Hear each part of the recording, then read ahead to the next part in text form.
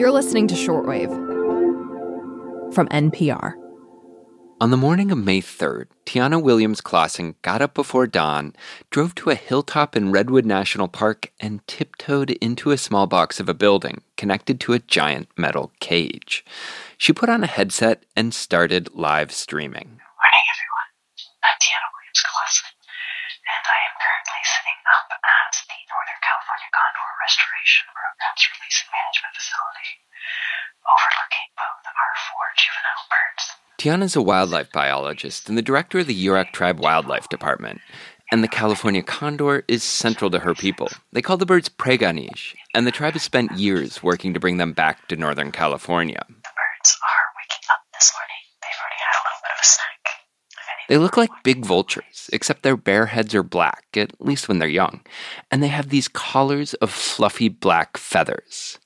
When we talked with Tiana recently, she said these birds used to soar from Baja to British Columbia, feeding on the carcasses of big dead animals. They're kind of like the boss bird of decomposition. They will open up these carcasses that otherwise will just sit there and bloat, not only feeding themselves, but also making the food bioavailable to the other vultures and scavenging community within the region. So it's actually producing more food by having the condors come here to eat this food. Then European settlers arrived. Unfortunately, condors near extinction seems to be mostly human-caused, particularly with the huge influx of people who came in with the California Gold Rush in the 1850s.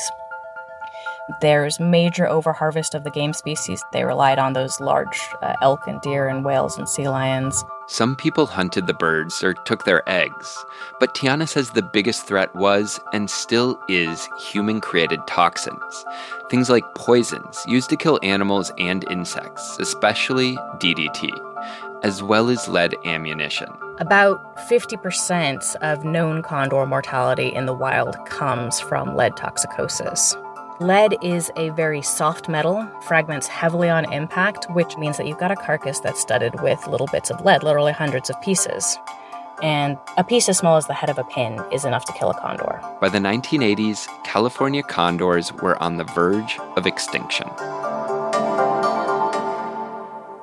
Thanks to many years of conservation work, there are now a couple hundred birds in Central California and Arizona. But they haven't been seen in the Pacific Northwest for more than a century. That was all about to change, though, on this day in May, with the release of 2 condors called A2 and A3.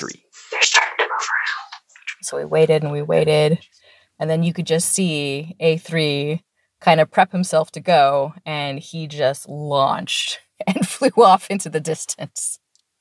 And just seconds later, A2 followed after him. They're good buds, and as soon as he saw his friend go, he was off. And I mean, this is something that you have been working on for more than a decade. What did it feel like after all of that hard work to see the condors return to the sky? Obviously, there's this huge surge of excitement and happiness and fulfillment. But I also felt like I did when my daughter was taking her first steps. Because these are birds that they've been raised in captivity before they came to us. And you know, they're fully flight capable, they're 2 to 3 years old, but they've literally never had the opportunity to fly before. And so just seeing them so effortlessly take off into the wide blue sky, it was very heartwarming. Today on the show, the years-long quest to return California condors to their ancestral skies. I'm Aaron Scott, and you're listening to Shortwave, the daily science podcast from NPR.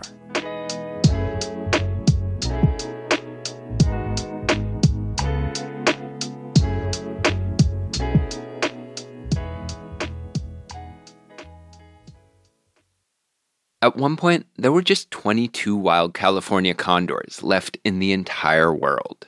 Saving this species seemed like a long shot at best. The plan the U.S. government settled on was to capture the remaining condors and rear them in captivity. There was folks out there who were like, just let them go with dignity. How could you take a wild bird and put it into captivity and expect it to be wild when you release it again? There was a lot of questions about how this would work out. But the birds actually started breeding in captivity within just a few years, and they started re-releasing them just about a decade later. Would you tell us a little bit about where the condor fits into Yurok culture and worldview, and what it really meant to see their numbers diminish over the last century and a half? Our relationship with condors, goes all the way back to the beginning of time, before humans were even really the quote-unquote people of the world.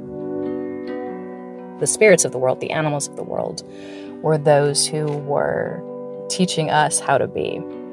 And so at that time, the Creator went to all the people of the world, the spirits of the world, and said, one of the ways that we are going to keep the world healthy and in balance, which remains basically the primary reason for Yurok to exist today, he said, one of the things that we're going to do is hold these world renewal ceremonies. And so he's referencing the jump dance and the white deerskin dance, which are two ceremonies that we still hold today. And he says, but I need a song, by which he means a prayer, to help guide these dances.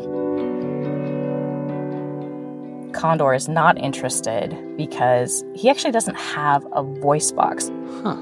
But Creator looked into his heart, into his spirit, and saw how kind-hearted he was, how generous he was, and how that was the sort of spirit that we wanted to bring to these dances. So when Condor said, I don't have a song, Creator's like, you're telling me that you are the biggest guy out there, you fly higher than anybody else, and you've seen the whole world, and you don't have a song to share from your experiences? No, give me your song. And so Condor's like, all right, I'll do it. It's about what you expect. He hisses and he grunts, and it's a song that only a mother could love. But Creator hears that song, and he hears the truth of it, and he says, oh, that was the most beautiful song I've ever heard. And so it's that song that we continue to sing today in our high ceremonies. Beyond that, he actually contributes feathers to our regalia, which we use in our ceremonies.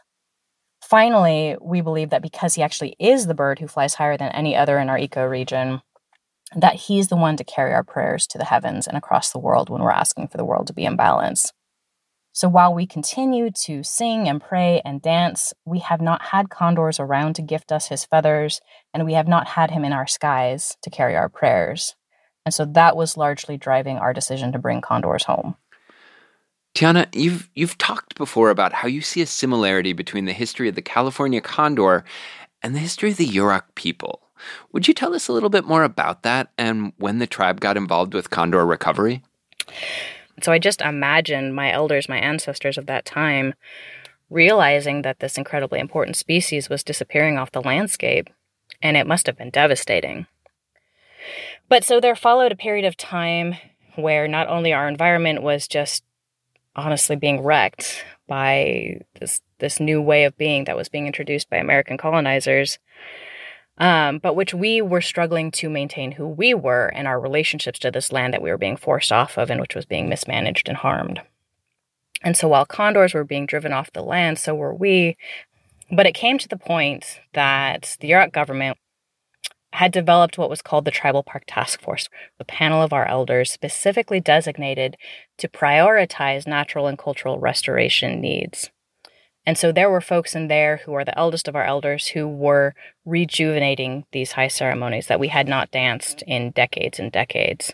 But they also chose condor, or Preganish, as the single most important species to bring back to ancestral territory because of that deep cultural connection and that tie to world renewal.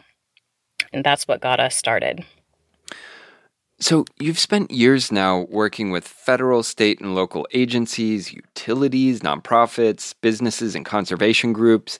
You built this facility, and you've partnered with a bunch of zoos that have these condor breeding programs that will provide the condors that you can release. I mean, Tiana, it's just been this huge collaborative effort. What is the ultimate goal? What is your dream with this? Well, the ultimate goal is to release our fourth bird, A1, at least for the moment. And then we will receive another cohort of birds. 4 birds are expected, probably in mid-August. And we will continue to release birds into the wild for the next 20 years, 4 to 6 birds annually. We will continue to have to monitor them. So it's going to be intensive management. We have got crews out there 7 days per week. Ultimately, of course, the goal is that we bring the world back into balance and we no longer have to maintain this intensive management, and they are just free-flying, tagless birds reintegrated into their traditional role in our ecosystem. and in our ceremonies. This is a great example how we as tribal people can be leaders in restoring our world. And we understand that this isn't just natural resources. This is our culture. This is our spirit. I'm curious, what has it been like, especially for the younger generation, to get to be the first who get to grow up with condors in the sky? Yeah, and that's one thing I've loved. My daughter actually turns 4 years old today. She was born in the midst of this. She has traveled with me out to the field. She's come to me with meetings. I try and give my best to her, but sometimes she knows Mama's working right now and she knows it's for condors. But she loves condors, and she's always asking for pictures or videos of Preganish and the opportunity that she had to meet them. She was super excited. And now I've always known that there are these pieces, these cultural parts that are missing from me. But this is one part that she's never going to be missing. She's always going to be whole with. She's always going to exist in relationship with these birds in a way that I didn't have the opportunity. And I'm just incredibly grateful for that. Thank you so much. I mean, it's been just an honor and a delight to get to hear this story and talk to you about condors. And I personally cannot wait to see them soaring in the sky above me. Thank you so much. It's an honor and privilege, and I appreciate the opportunity to talk to you all today. The Yurok tribe has a live stream of the Condor facility, so you can log on anytime and check the birds out. This episode was produced by Rebecca Ramirez, edited by Gabriel Spitzer, fact-checked by Rachel Carlson, and engineered by Stu Rushfield.